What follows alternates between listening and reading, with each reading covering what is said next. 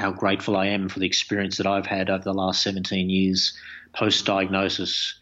It's such an opportunity to look at life through that different lens, and I encourage the listeners to consider how they're looking at life without having to go through some enormous event like I did. It's such an opportunity on a daily basis to have that reflection.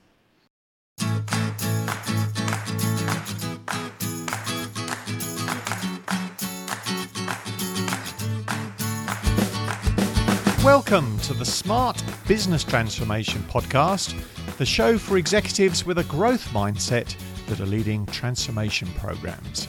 I'm your host, Ben Ramsden, and this week we're talking about possibly the most important thing in your life. Sorry, that kind of sounds a bit dramatic, but just bear with me and let me explain. In transformation programs, things get very busy. People are quite often under pressure, leaders, team members, all under the pump, may well be experiencing things and doing things they've never had to do in their career before, all sorts of different requirements and high expectations.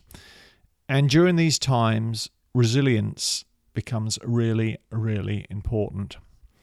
And by resilience, I don't just mean surviving what you're going through, but also thriving, how to achieve sustainable high performance and actually achieving things that you and your colleagues have never been able to achieve, possibly in your life ever before.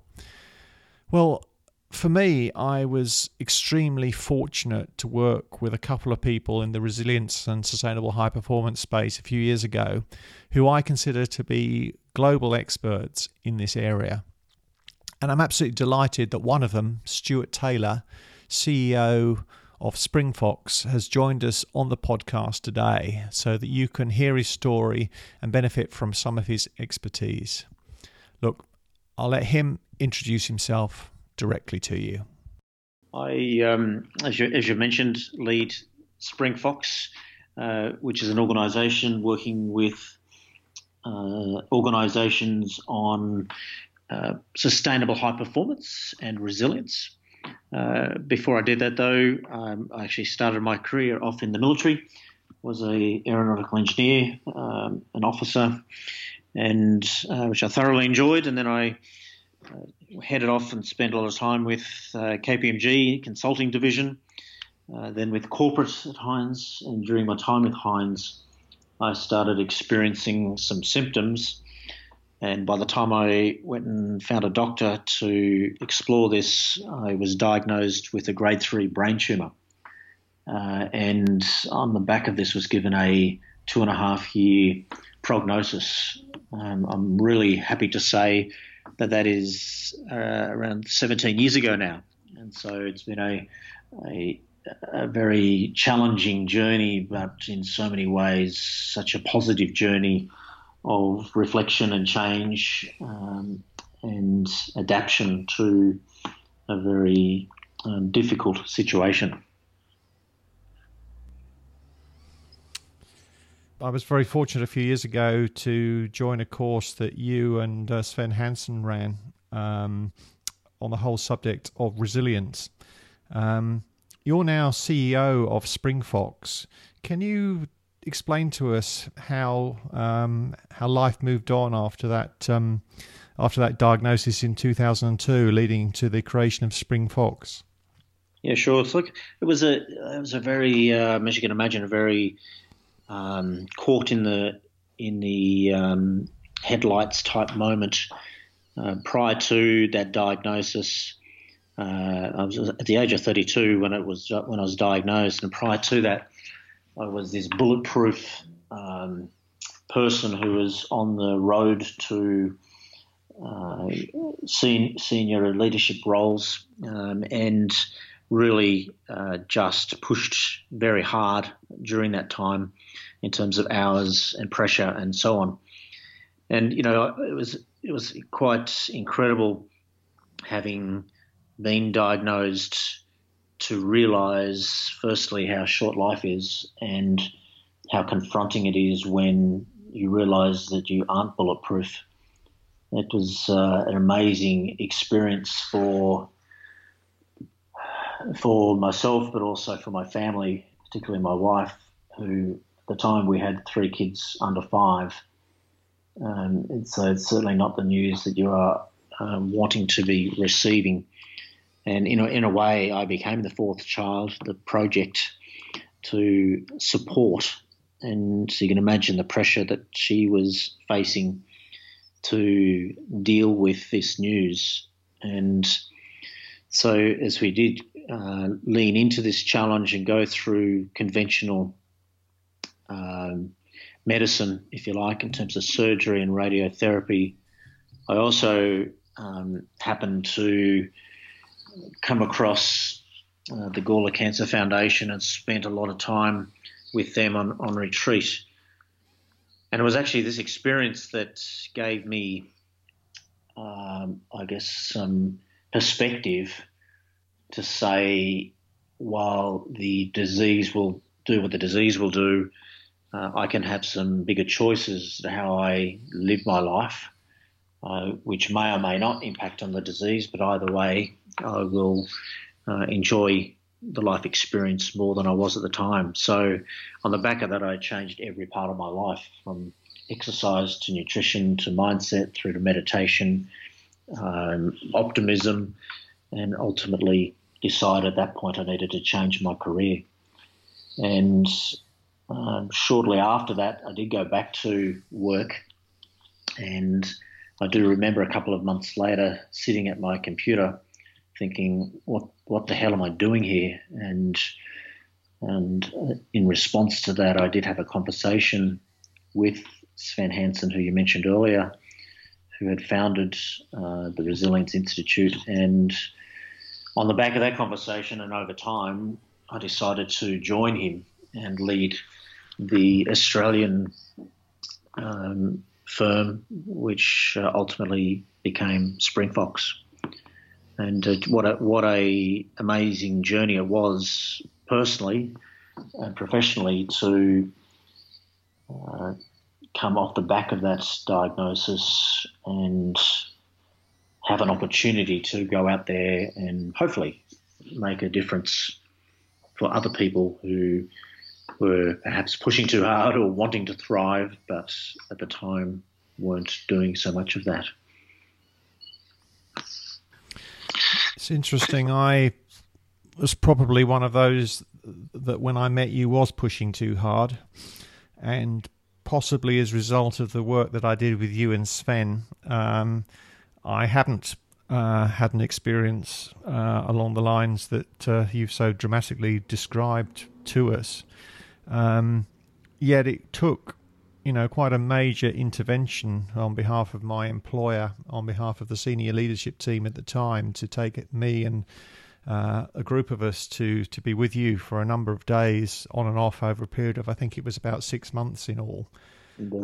Why is it that so many of us think that we are bulletproof and we can just keep thrashing away without any regard for our sort of personal welfare? Well, look, I think it's done, albeit potentially in a naive way, it's done with, for most of us, with a sense of passion and purpose and a desire to grow and learn and contribute. I think the challenge is that during that process we can lose perspective, and I think it is fair to say, as the years spin by, we seem to be finding new and interesting ways of making things spin faster, and technology's had a huge part to play in that, I think. Equally, though, we individually have chosen to buy into that and participate in that, and I think as part of that we get caught up in this dash for cash, if you want to call it that, or this sprint. And unless we do take an opportunity to stop, step back, reflect, we just don't even see that we're in that place. And it's just we hear this so often with our participants and our leaders that this is the first time I've stopped to even ask myself some of these questions around basic stuff like how do I sleep, let alone where am I up to from a mindset or spirit perspective. You just don't tend to do that reflection perhaps as often as one could. So for our listener today who's probably somewhere in the working hard basket department, what sort of issues may they be facing that would suggest to them it's worth taking a bit of time to potentially reset in a few dimensions? Yeah, I think there's different things to keep an eye out for, and I'd be surprised if anyone that is listening hasn't had some of these experiences before. I guess the challenge is are you tuned into them, and more so tuned into them early enough and have strategies to deal to them. We have a model that we call the downward spiral, and it tries to enunciate a language that describes what happens to you when your resilience is failing. And it starts at a pretty basic level called the confusion level. And at this level, I've just got so much on my plate, I don't even know where to start. And I think most of us go there on a daily basis, and that's okay. The question is, do you recognise it, and do you delete, delegate, prioritise, and get yourself back above the line? And it's this level of confusion and intensity that we see is so prevalent in Western organisations. This busyness that has become an epidemic. You stay there too long, what happens is you head south into this place called disengagement, which I guess is a cognitive condition, not emotional condition, and a cognitive condition where my executive centre just can't handle any more information. It's like staring at the screensaver and watching it just buzz around your computer screen, or driving home at night and you don't even know how you got there. That's that sense of checking out cognitively. So it's a real challenge, and it's really noticeable when you're doing that with the people that you love at home and they're talking to you, you haven't absorbed one word that they've said. I mean, that in itself is just a real stark indicator that perhaps you need to take more frequent breaks, get some sunshine, go for a walk, have some coffee, whatever you need to reset. And so you can go from that confusion to disengagement, but really the next level is where it starts to get a little bit more stark. We call that withdrawal. And it's at this level that I start to talk to myself in really pessimistic language. And for most of us, we don't have that language style, that explanatory style. But when we get to this level, we do start to talk ourselves down, and bad events become permanent and broad. And it becomes, if you like, a pathway to depression if you're not careful. The next level down is really where you can notice some symptoms, to your point. We call it vulnerability. And at this level, this is where I've got no energy. I'm waking up tired. I fall asleep on the couch at night. And one of the most obvious ones is I go on holidays and I get sick. And so many people talk about how that's such a common occurrence for them. And then the last two really you certainly don't want to be getting down to, around distress and ultimately depression. But those first four are able to be recognised, and when you do recognise them, you can actually deal to them and not let it get to that mental ill health level of those last two. Stuart, we've spoken there about resilience in the context of symptoms and problems potentially to be solved. Can you also talk up the spiral in terms of some of the opportunities to be embraced? Yeah, big time. And I think this is we've shown this in our global research that we released again last year, which we release pretty well every 2 years. And when you look at the positive investments that you can make in the upward spiral versus the downward spiral, the proactive things you can be doing, we've shown that delivers a 30% reduction in mental ill health symptoms. And I'm not sure whether you're aware the efficacy of antidepressants, but if you look at a broad range of research, a meta-analysis, if you like, the impact of antidepressants is about 3%. And so the payback on proactively investing in your resilience is huge. And so to your question, we see there's 5 elements in this upward spiral. The first is, I call it an anchor or a ground zero. It's also called stress mastery. So the first level is stress mastery, that says, how do I create an abiding level of calm? And that, if you like, is the flip side out of that confusion level that we were talking about at the beginning of that downward spiral. And it does start with breath. It starts being able to stabilize that diaphragmatic breath. It includes being in the present. It includes recognizing that your stress profile is caused by your brain going into the future and forecasting disaster, so bring it back to that present. The second level, building on that, is around energize your body. And we know that the link between personal investment in your health and resilience is very strong. And so here, really practical stuff around exercising, fixing your sleep with evidence-based sleep principles like never sleeping in on the weekend, cut off coffee beyond 2 p.m., as well as nutrition is key here. The third level is around engaging emotions, and so understanding that I can choose my emotions and I can choose more functional and productive emotions that allow me to be true to my values rather than spending time in dysfunctional rage or panic and so on. The fourth level is around training your mind. This is very much around that mindset you were talking about earlier. Seeking that realistic, optimistic thinking and making choices that are positive choices rather than destructive choices. And then the top level is ultimately where resilience comes together.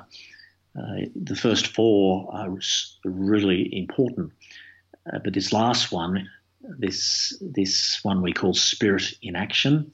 Spirit in action is where I get out of bed with a view to putting my whole self into what I've chosen to be part of. So it includes areas like compassion, values, trust, purpose, strengths, just to name a few that fit at that level.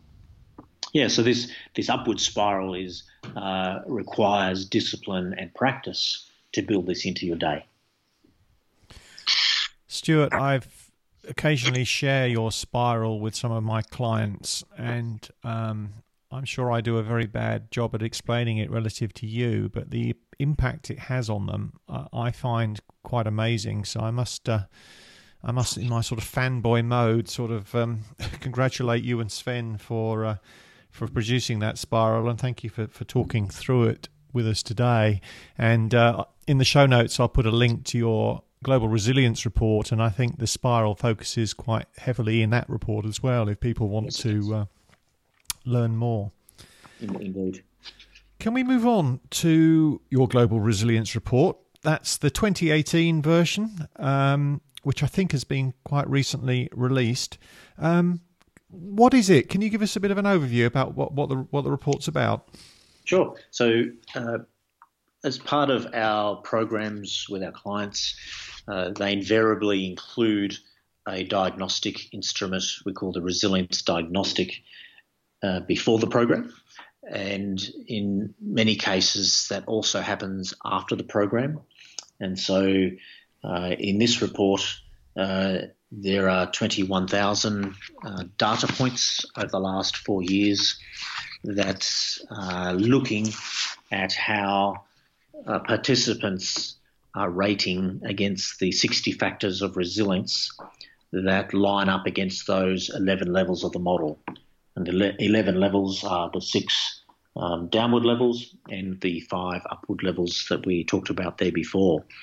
And so this report looks at those 60 factors and explores how that plays out from a gender perspective, from an age perspective, looking at best practice, looking at mental health, and also does a impact comparison, looking at pre and post assessments where people have done both pre and post.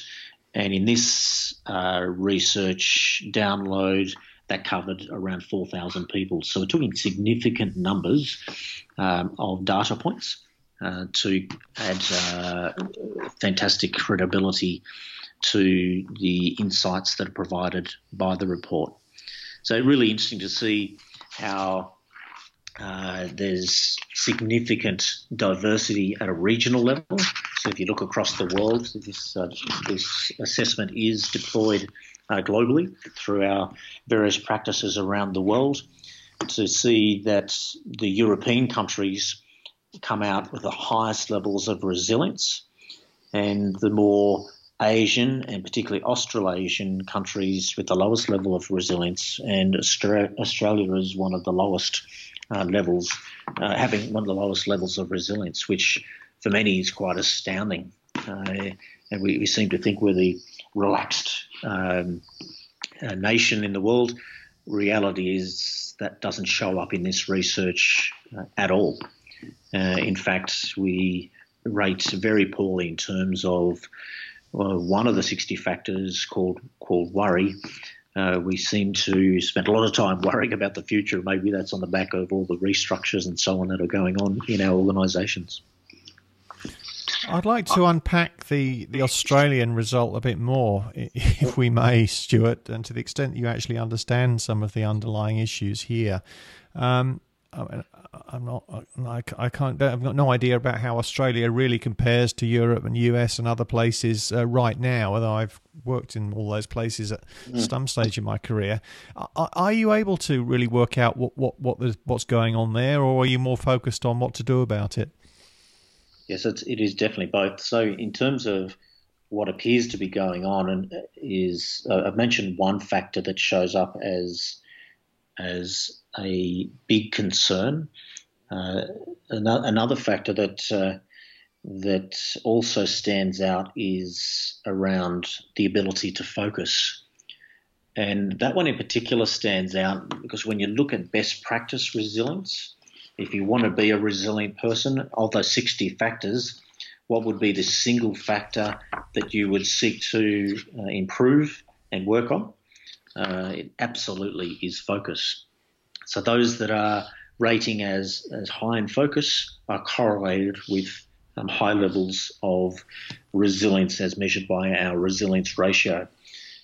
So when you look at the two elements that Australia really takes a hit on, around worry, which is spending time in the future, and ability to stay on task, that in a way provides a fair bit of the explanation of the levels of resilience.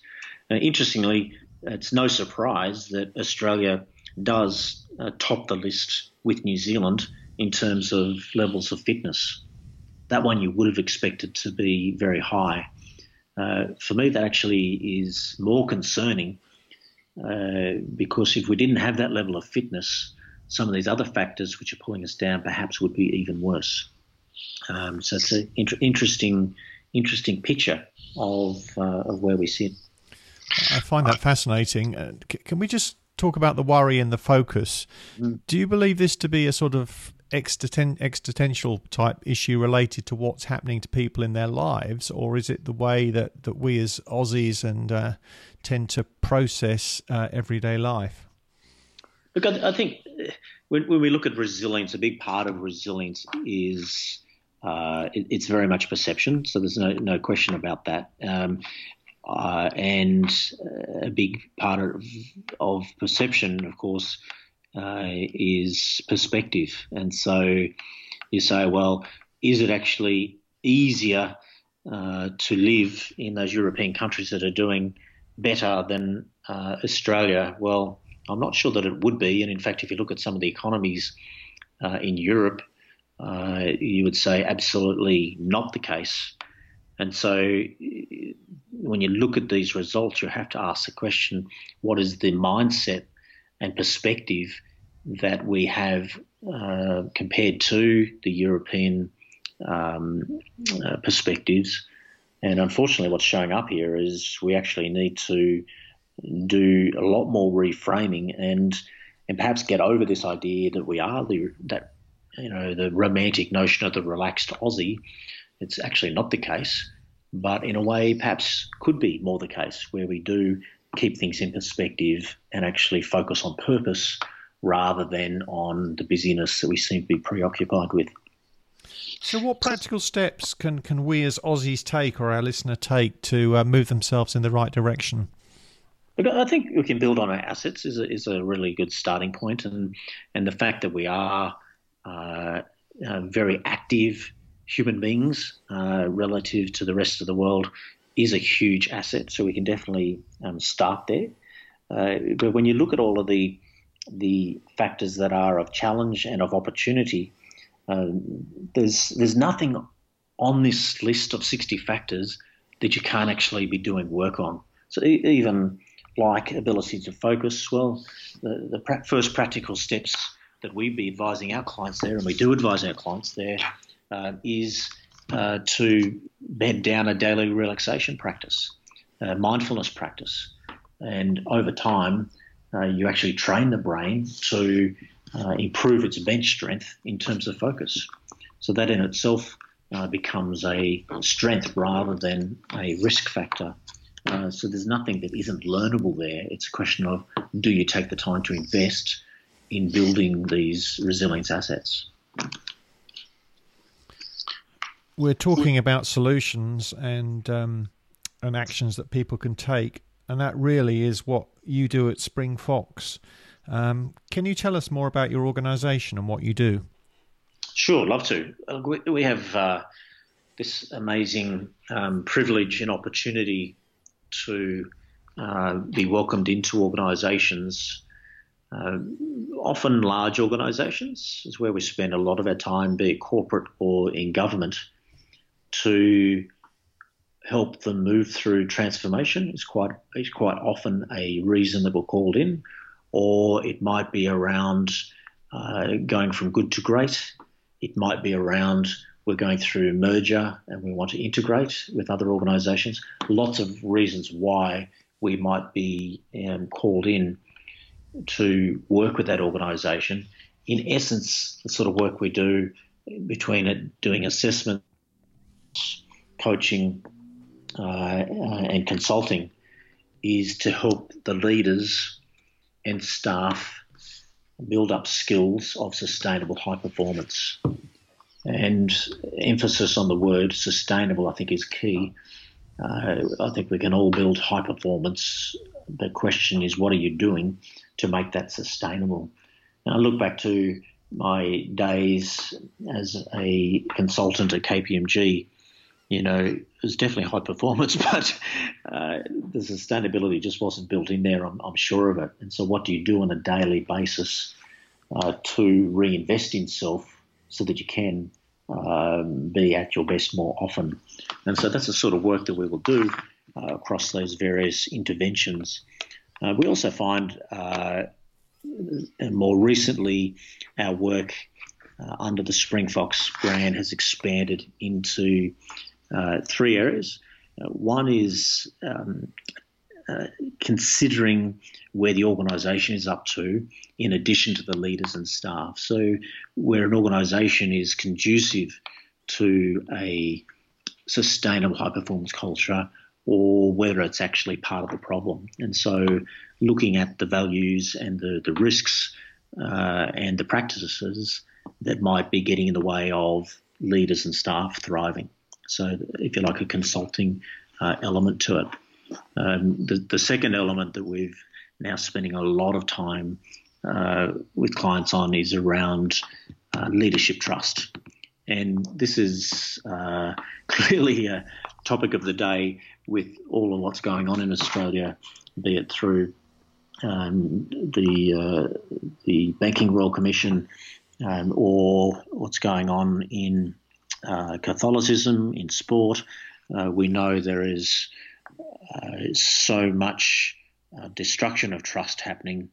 And when you get a leadership team, an executive team to focus on that topic, again, that can feed beautifully into aligning an organisation to purpose rather than creating a fear-based organisation. So the work we're doing there around our Trust in Action 360 is significant.